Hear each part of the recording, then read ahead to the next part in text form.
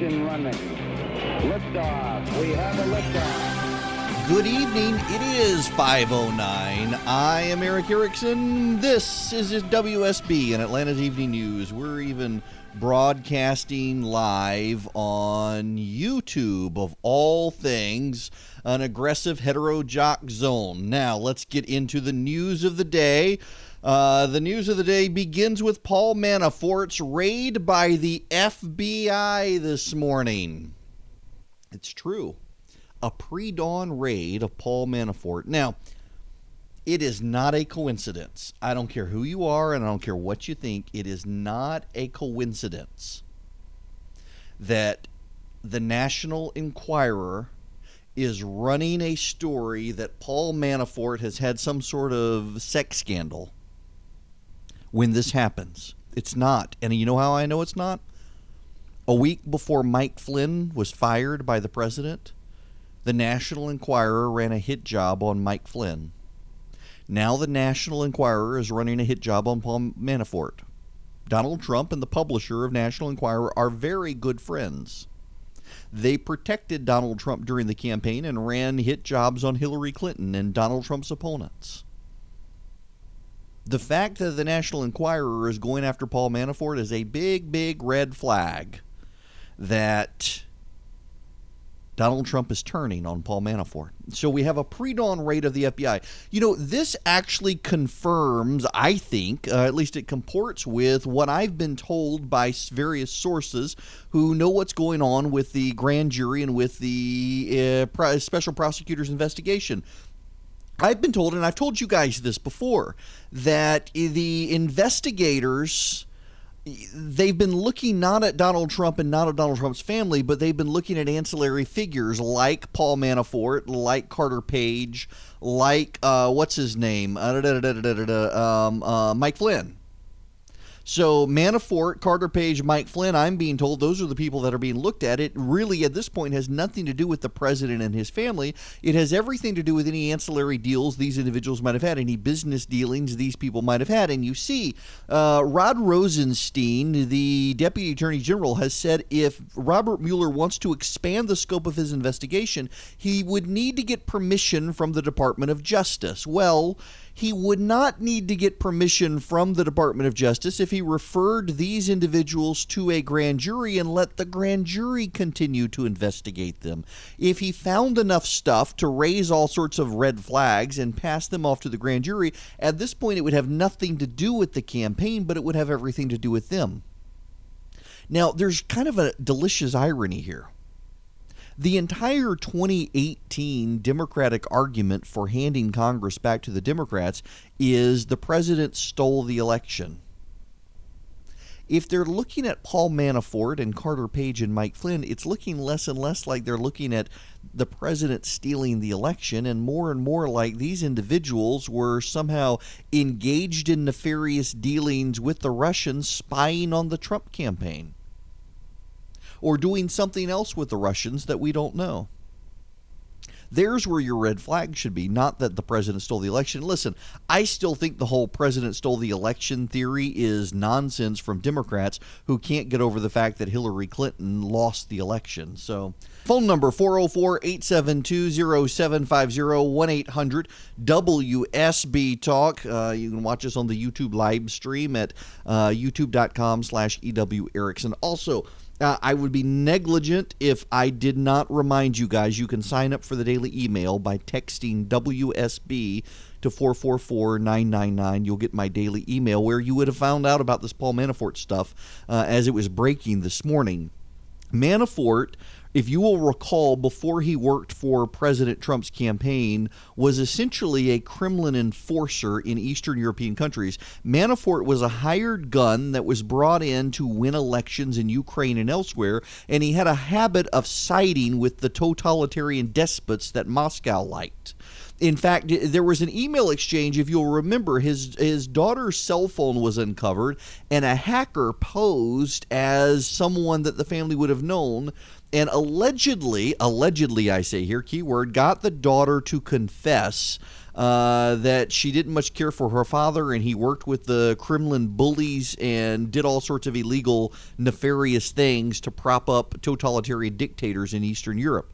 That was the press report at the time. Well, it looks like perhaps the Mueller team is looking at this. Now, here's the other thing.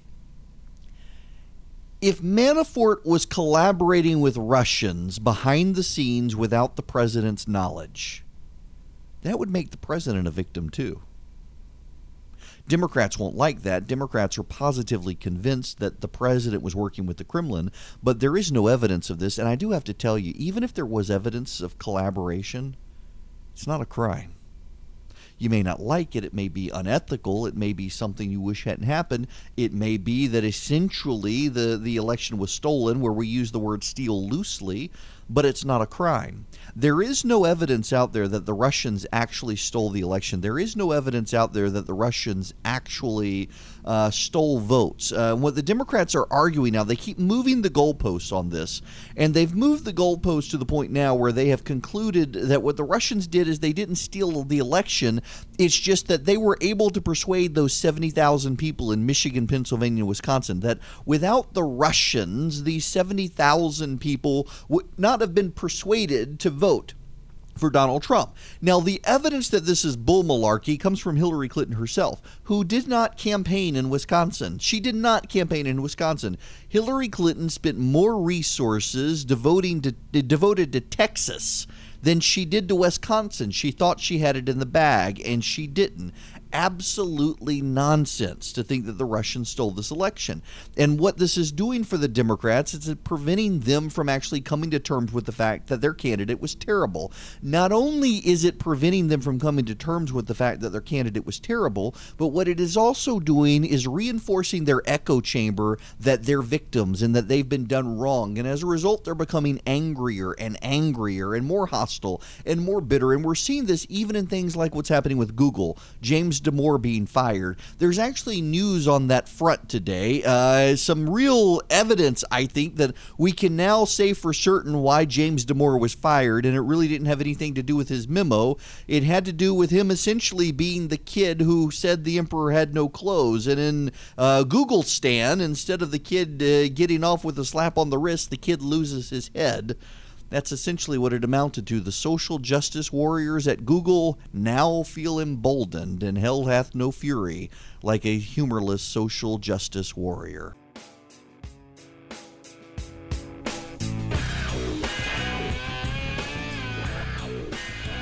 Erickson here, News 95.5 AM 750 WSB. It is 25 past the hour. This Google story continues to manifest itself. What's happening today at that company is crazy, and there's some data out that suggests that things are not actually well at Google. It turns out they have spent upwards of $1 billion on diversity. Yeah, with a B. And they're still a 75% white male company. So there really isn't diversity at Google. So here comes James Damore and essentially writes a memo saying you're doing it wrong. There are ways to do this, and you're not doing the right things to increase diversity. And what happens? The social justice warriors come out after him. In fact, there are Google employees today, female Google employees, who are saying they're compiling lists of employees who need to be fired for not being supportive of diversity enough. In fact, one of them even wanted to know, openly speculated on social media and in an internal Google chat room for their company, if they needed a trial first. Did they need to put this person on trial? The Inquisition has returned. The social justice warrior Inquisition and the feminist wannabe Torquemada. These people are nuts. They really are. They are unhinged and insane, and they're humorless feminists. I mean, they've got comfortable shoes. All feminists wear comfortable shoes, but they put on the comfortable shoes and they lose their humor. I have no idea why feminists are humorless, miserable people. I mean, feminism, though, modern feminism, I should say, there's a big difference from old school feminism, where women just actually wanted to go to work and be treated respectfully and civilly and equally in the workforce. Well, they've got that, so now they have to come up with a list of grievances to actually perpetuate and fund the machine that funds feminism, and they've become bitter, angry people jealous of other women's success. I mean, that is, yes, their underwear may be too tight. You never know. I mean, good gracious, did you hear Ashley Judd? Some TSA agent called her sweetheart at the airport. She lost it on the person. Absolutely lost it on the person. What a humorless, unhappy person she is. Jealous of her sister's success, by the way. She is. Just like a lot of these angry feminists are jealous of other women's success. That's what feminism has become in this country. Angry women jealous of other women's success. And now at Google, they're out to get anyone who isn't sufficiently bitter and unhappy with them. The whole social justice warrior thing. There's this article, I referenced it yesterday, I guess filling in for Herman yesterday. The YA market, the youth market for books. These people they're a bunch of social justice warriors, and they've decided that if you're a white woman, for example, you're only allowed to write a book about white women. But then when you write the book about white women, they're going to attack you for not being diverse enough. I know, I'm not kidding. I mean, it is just, Kafka would be proud of the modern social justice warriors. Crazy. When we come back, we got to get into North Korea. General Mattis, well, he's the grown-up in the room.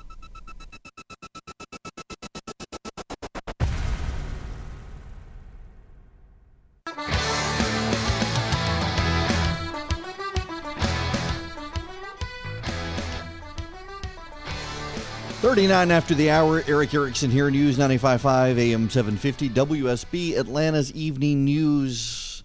Let's talk about North Korea a bit. We had this interesting situation yesterday. So word comes out that the North Koreans have miniaturized a nuclear bomb. They're able to put it on top of an intercontinental ballistic missile. We now know they have developed intercontinental ballistic missiles that can reach Alaska, Hawaii, and the American West Coast. So they've developed this thing, and they can deploy it. The President of the United States then comes out with a statement that basically he would rain down fire on North Korea if they keep threatening us. Not if they use it, but if they keep threatening us. Within an hour of the president's statement, North Korean state-run television came on and said the North Koreans were thinking of using their new weapons on Guam, an American territory. That hasn't tipped over, Hank Johnson. It's still there, just so you know, Hank Johnson.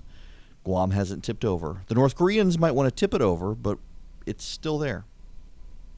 So the president said if the North Koreans threatened us, he would rain down fire on them. The North Koreans threatened us, and the president hasn't done anything yet. And I got to tell you, a lot of my friends on the right have heartburn about the president's statement. I don't. I really don't. This isn't a rah-rah sort of thing, but I'm kind of glad to see a president of the United States stand up and very bluntly say, we will annihilate you. And that is what General Mattis has done today. Mad Dog Mattis, the now Secretary of Defense, former highly regarded Marine general, has issued a statement saying to North Korea that we will end you. You will be gone, removed from the map if you do anything. Now, and it is worth pointing out, the reason we are in this situation is because 3 consecutive presidential administrations failed to stop North Korea. Republicans and Democrats alike failed to stop North Korea. Bill Clinton structured a deal, and we gotta, for everyone who wants to just heap all of the blame on Bill Clinton, we do need to point out that Jimmy Carter did undermine him a bit. Jimmy Carter scuttled, helped ruin the deal. Jimmy Carter essentially told the North Koreans we didn't really mean it. He negotiated more money for them. Carter is such a terrible, terrible president. He really was. If he would just go off and build habitat-free amenity houses, everybody would be okay. But Jimmy Carter fancies himself some sort of negotiator, and he's a terrible negotiator. He couldn't get the hostages released from Iran. He couldn't do anything. And yet he still fancies himself something. He just needs to go away. But Bill Clinton was the president who signed off on the bad deal. And the North Koreans continued to build nuclear weapons. Develop them, I should say. Where did they get the uranium from anyway? Iran. Yeah. George W. Bush took up the flag, and George W. Bush tried to negotiate a multilateral solution, bringing the Chinese to the table. They tried one-on-one negotiations with North Korea. That didn't work. They wanted multilateral negotiations with China. The Chinese didn't want to participate. It took them forever. They did it, and guess what? Didn't work. Barack Obama decided he, too, would take on the North Koreans and try to stop their nuclear procurement. It didn't work, and now it appears the Norks have a nuke, and they want to use it on us. So Donald Trump has to deal with the failure of his 3 predecessors. Will he? We'll find out.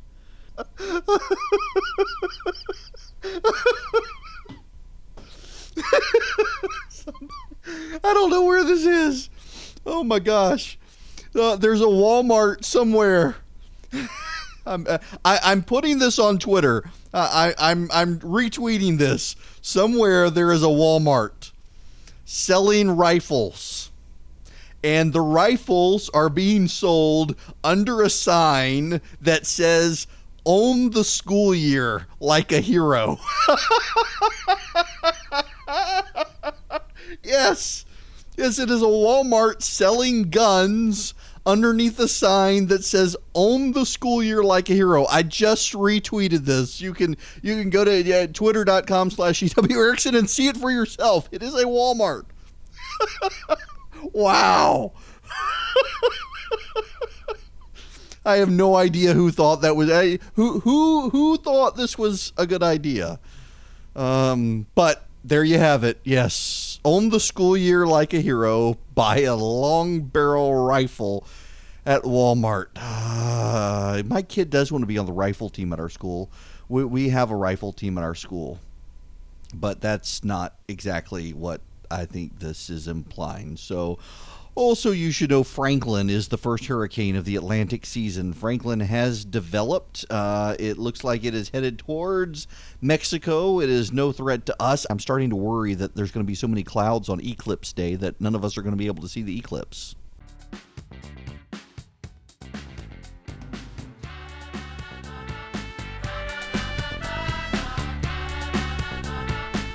.54 after the hour. I have said several times that the media is now going out of its way to salaciously report stories about Russia, to make them more than they are. There's one out there, but before I get there, I first want to go to the phones and go to Doug in Sonoya. Welcome, Doug. How are you? Doing well. How are you? Good. I've heard this, and I haven't looked into it to see if it's true or not, but I've heard that since the Korean War, there was never a treaty signed, so technically the United States and North Korea are still at war. Yes. Okay, I haven't heard it reported and thought that might be interesting. Yeah, they entered a ceasefire agreement, but they never actually entered a treaty agreement after the Korean War. They technically continued their state of war, but agreed to hold lines and establish a perimeter zone, a neutral zone between them, where both sides planted a bunch of landmines so neither side could cross. But we're still technically at a state of war with North Korea and have been since the end of the Korean War. Thank you very much. Yep, absolutely, Doug. Sure. Yep. Now, this Russia story. This is CNN. An unarmed Russian Air Force aircraft overflew the U.S. Capitol, the Pentagon, Central Intelligence Agency, and Joint Base Andrews at low altitude on Wednesday. Scandal. The Russians are flying. Donald Trump is letting the Russians fly over Washington and surveil us. Turns out it's a long-standing treaty. There are a number of countries involved in the treaty, and it's called the Treaty on Open Skies. It allows military aircraft from the United States, Russia, and other nations to fly aerial observation flights over military sites of the 34 signatory nations. In fact, the Open Skies Treaty has been in effect since 2002, and there have been over 1,200 flights. It allows verification of compliance with arms control agreements. But Russia, it's Russia. The Russians are flying over Washington, people. The Russians are flying over Washington. Oh, my gosh. Donald Trump, he's sold out our airspace to the Russians. No, it has nothing to do with that. In fact, the Russian Air Force jet that flew over was landed at McConnell Air Force Base in Wichita, Kansas. And guess what? There were American Air Force representatives, personnel on the flight with the Russians. It was a joint flight. But, the media wants to play up all these stories. Any possible tie to the Russians that they can possibly make, the media wants to do this. It drives me crazy. It really does. It's such a manufactured level of outrage by the media these days. They know it's going to get them ratings. They know people are going to blame the president. They know that all of these things are going to work people up into a frenzy. It's frustrating. It really is. Now, when we come back, let's switch gears. The president has made an endorsement in the Senate race in Alabama, and it surprised a lot of people. At the same time, he's lashing out at Mitch McConnell for something Mitch McConnell said about him, and a lot of senators are starting to grumble about McConnell. I'll tell you what I know when we come back.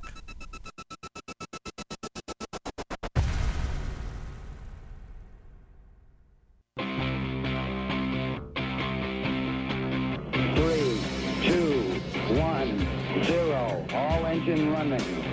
Liftoff. We have a liftoff. It is 9 after the hour. I'm Erick Erickson. This is Atlanta's Evening News on WSB. Welcome, one and all. We move from YouTube to Facebook as well. You can stream all over the place these days. Light rain inside the perimeter in parts. Light rain headed into the Dallas and Powder Springs area as well. Otherwise, radar mostly clear this evening. The storm's starting to wind down for the night. Donald Trump and Mitch McConnell are fighting. A Twitter war of words to a degree. The president trying to be a little bit respectful. Mitch McConnell saying that the president, well, you know what? Let me actually get to twitter.com/real Donald Trump. So Mitch McConnell accusing the president of having excessive expectations. The president retweeting 4 hours ago, Senator Mitch McConnell said, "I had excessive expectations, but I don't think so. After 7 years of hearing repeal and replace, why not done?" Amen and amen and amen again. But President Trump has endorsed Luther Strange in the Alabama Republican primary against Roy Moore and Mo Brooks. There is not a chance a Democrat wins. Why on earth would the president support Luther Strange, who is a McConnell flunky in the Senate? See, this is the problem. The president is not draining the swamp doing these sorts of things. The president of the United States is not going to help the situation. Luther Strange is a hack who may be corrupt, who convinced the Alabama legislature to not impeach the governor of Alabama until after the governor of Alabama appointed Luther Strange to the United States Senate to replace Jeff Sessions. It looks like Luther Strange is headed into a runoff with Judge Roy Moore. Judge Roy Moore, formerly the Supreme Court Chief Justice in Alabama. They've been fighting Mo Brooks. Luther Strange has been piling on Mo Brooks. Mo Brooks has been supported by a lot of conservatives. Sean Hannity has supported him. Mark Levin is supporting Mo Brooks. Pretty significant conservative endorsements for Mo Brooks. But Mo Brooks is in third largely because Luther Strange has been piling on, attacking Mo Brooks. Why? Because he's pretty sure he can take out Roy Moore in a runoff. He didn't think he could take out Mo Brooks in a runoff. So we got the situation where Luther Strange is now endorsed by a president. Luther Strange will do anything he can to prop up Mitch McConnell. The president firing at Mitch McConnell firing back at the president, but the president's point remains valid. We do not have a wall funded. We do not have Obamacare repealed. The Mitch McConnell plan never would have even repealed Obamacare. And now Mitch McConnell is planning on a bailout of Obamacare, not a repeal of Obamacare. Mitch McConnell needs to go as leader. You've got moderate and conservative Republicans in the Senate now openly questioning Mitch McConnell. They should. They absolutely should. The President of the United States should not have supported Luther Strange. He should not have supported Luther Strange because Luther Strange is not going to fight for the president. He's not going to fight for conservatives. He's not going to be a conservative. He's going to be an establishment Republican politician who does whatever Mitch McConnell tells him to do. Whoever is advising the president on this gave the president terrible advice. He should not have listened. Mo Brooks or Roy Moore would be vastly better. Mo Brooks or Roy Moore would push on Mitch McConnell. Mo Brooks has actually come out and said that Mitch McConnell shouldn't be leader in the Senate anymore, that he wouldn't support him. I have no idea why the president thought to do this. The president's supporters are even grumbling about it openly now, that he shouldn't have done it. Someone clearly giving him bad advice. But this war with the Senate and the House, there's more to this. By the way, the president's statement about responding to North Korea, I started to say North Carolina, North Korea, would be met with fire and fury. He didn't tell anyone he was going to do that. I like the statement. I'm glad he said it. A lot of friends of mine aren't. A lot of friends of mine think it probably gave South Korea heartburn. It probably did give South Korea heartburn. I'm glad he said it. I don't have a problem with it. But I do think he probably should have told someone that that's what he wanted to tweet. He probably should have told General Kelly. And you know, I said last week that we would be able to measure General Kelly's success by what the president tweets. And I think despite... Now, there are a lot of people who wish the president wouldn't tweet at all. I think it's too much to ask for this president not to tweet. And I don't have a problem with what he has tweeted thus far. I don't. I really don't. But I do kind of think that he might need to be a little more careful. I do, however, think that there are signs of success with General Kelly in this. The president is tweeting, but he's much more guarded in what he tweets. He's not as bombastic in what he tweets, even now that he's on vacation, and he's not really seeing General Kelly well, he is seeing General Kelly most every day. Not every day, though. He's not with him all the time. He's been much more judicious in how he tweets. But the fact that he tweeted fire and fury against North Korea without talking to his Secretary of Defense, his Secretary of State, his National Security Advisor, or his Chief of Staff probably wasn't advisable, even though I don't have a problem with what he tweeted. He probably should have talked to experts. You know, whether you want to admit it or not, no president is an expert on everything. And one of the delicate situations we have to deal with in the North Korean situation is in many Asian cultures, particularly Korea and China, you've got to be able to allow them a safe diplomatic retreat for their character. If you draw bright lines and make it impossible for them to walk it back without being shamed, they're not going to walk it back. They are going to escalate and try to make you walk it back. They're willing to walk it back. China is often willing to walk things back. But you have to phrase your statements in such a way and frame the situation in such a way that they are allowed to walk it back gracefully, maintaining their character and dignity. And see, what's happened here is the president said to North Korea, if you threaten us again, we will rain down fire and fury upon you. That didn't really leave North Korea any sort of situation. Not that I think they would have taken it. But they immediately threatened us again. They said they wanted to do this on Guam.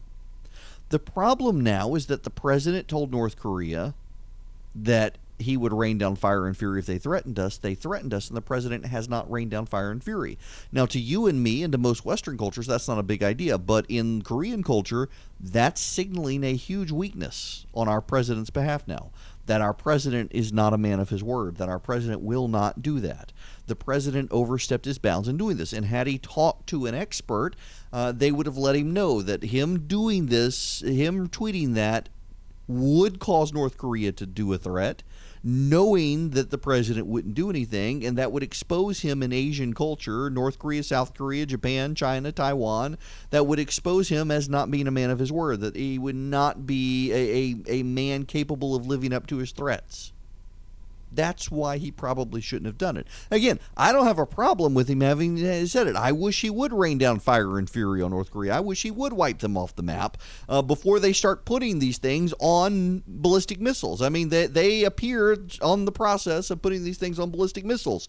We might as well wipe them out now. As the president himself said in 1999 to Tim Russert, we're going to be dealing with this now or later. Would you rather deal with it now before they're on a missile or after when they've put it on a missile? I would rather them go on and do it now.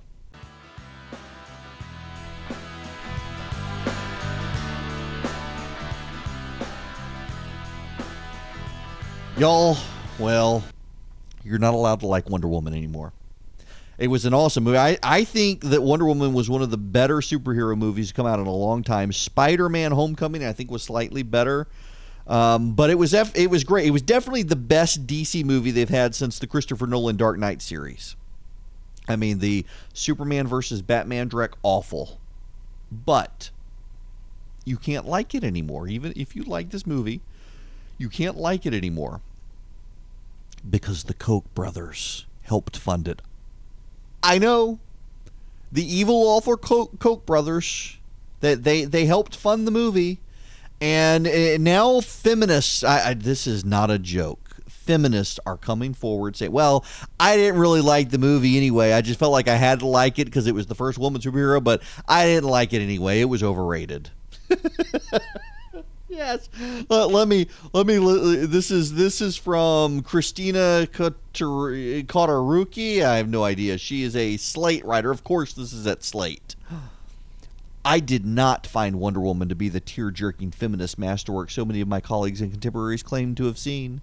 To me, the movie baited women into the theater with some heavy-handed, surface-level empowerment shtick, then gave us 180 minutes of jokes about how sexy half-dressed women are when they know how to fight. That normally wouldn't have bugged me so much. Blockbuster movies and superhero movies are among the most formulaic. If critics and lay viewers and men's rights activists alike hadn't made this movie out to be some kind of monumental step for womankind. Of course, Wonder Woman wouldn't star an average-looking, bulked-up fighter because they don't look hot on movie posters. Of course, the titular character would sleep with the first man she meets in her entire life because otherwise people might think an athlete from an all-woman island was a lesbian. I don't think many, if any, of the people extolling Wonder Woman's feminist bona fides believed that supporting the film meant they were supporting feminist causes in any significant way. And the Koch brothers did something to it. The Koch brothers, they helped fund it. The Koch brothers aren't the first right-wing puppeteers to invest in a corporation that produces seemingly feminist product. And Wonder Woman is far from the only girl power movie to enrich men working hard to make the world a harder place for women. Again, modern feminism is ugly women jealous at other women's success. That is what modern feminism is. And she also doesn't like Mad Max Fury Road because it's phony feminism too.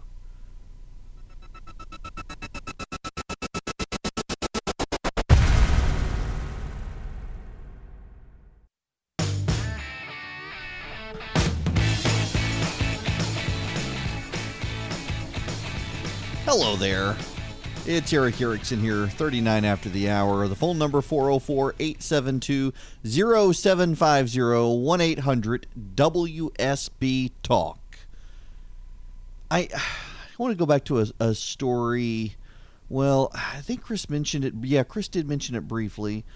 And the AJC has something on this. This is Kendrick Johnson, and that name may not be familiar to you.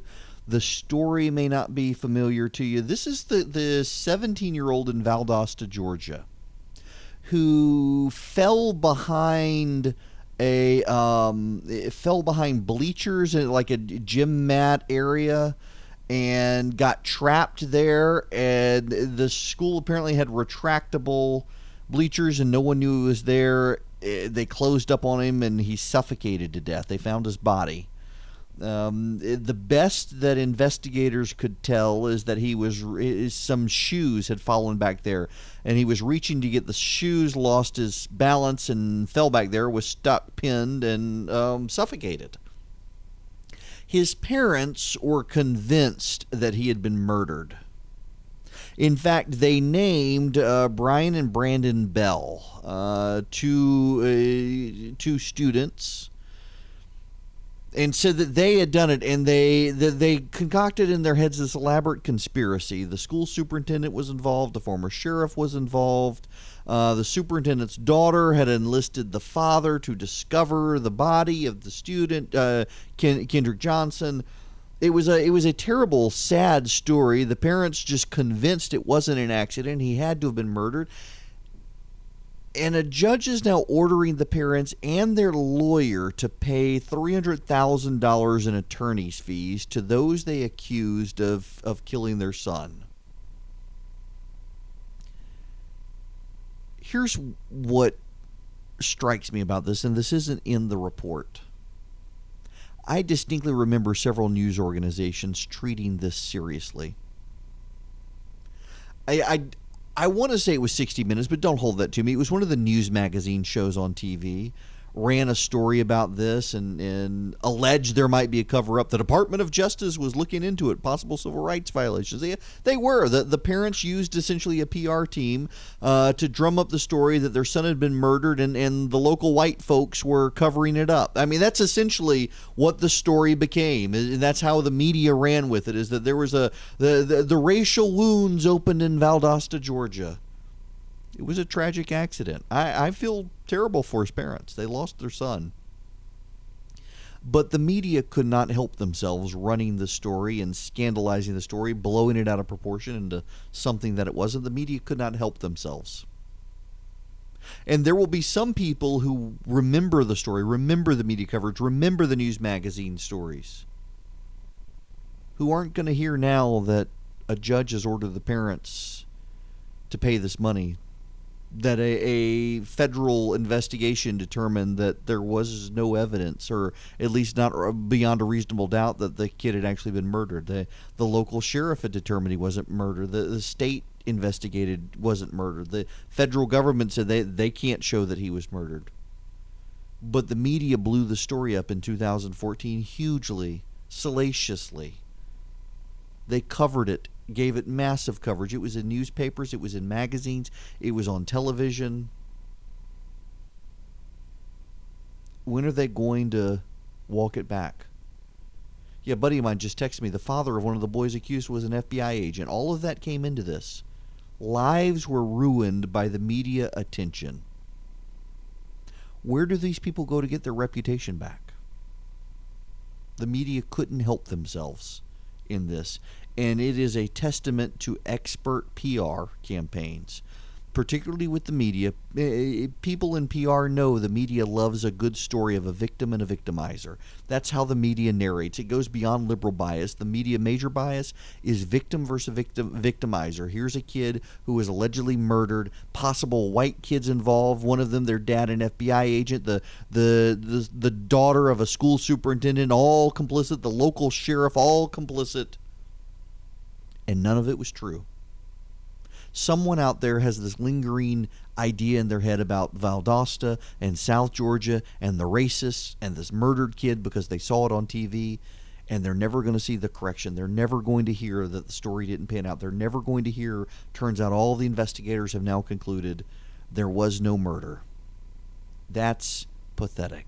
The phone number, 404-872-0750, 1-800-WSB Talk. Have you heard about a doctor now, this is on the Drudge Report I'm seeing, is advised that kids playing football should be considered child abuse.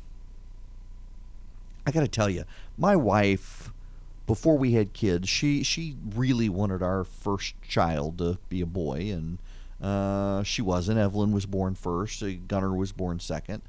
And Christy used to talk about being able to go to the kids' football games and all this. And as we've now had a son, she's really not all that excited by the idea of him playing football. No, he doesn't want to play football. He wants to do golf and he wants to do baseball.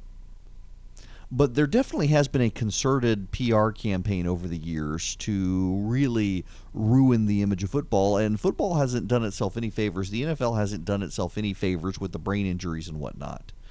And high school football deaths from heat stroke and coaches. Football has gotten a terrible, terrible reputation. It's still religion in the South. It's not going to go away. I still love to watch college football. And the season is almost here, thank God. I'm so ready for college football to start. But for doctors to say it's child abuse, let's not forget that pediatric medicine these days, psychology, psychiatry, they're all politicized. The whole getting things out of DSM, like transgenderism now, no longer mental health, all this stuff, they're all politicized lobbying campaigns. We have politicized science and we have politicized medicine in this country. We haven't done it. The left has done it.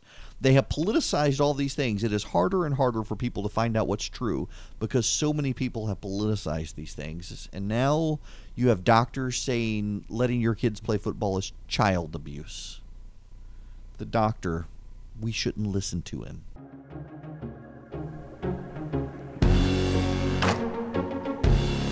It is 55 after the hour. Erick Erickson here. Rain, well, kind of in the area. It's south of Douglasville and a little bit in the Austell area inside the perimeter. It's light, folks. Really nothing to worry about if you're out there. There is some heavy stuff in Alabama coming over into the area. Y'all, if you have children in the car, I will be delicate, but you're warned. The BBC, the evening news at the BBC. You know how when you watch a lot of news stations, they've got their wall of TV screens in the back where you see all of the different TVs on for basically every network, and they're somewhat blurry. But it's essentially sending you the signal that the news station, they're paying attention to everything, even their competitors. They're paying attention. Well, the BBC does that with their big broadcasts, their evening news broadcasts, or their 10 o'clock news broadcasts. Well, if you were watching the BBC last night at 10 o'clock for their evening news, you would have seen porn in the background on the TV as she delivered the news about the cricket players and their bats. Yeah. Yep. Wow.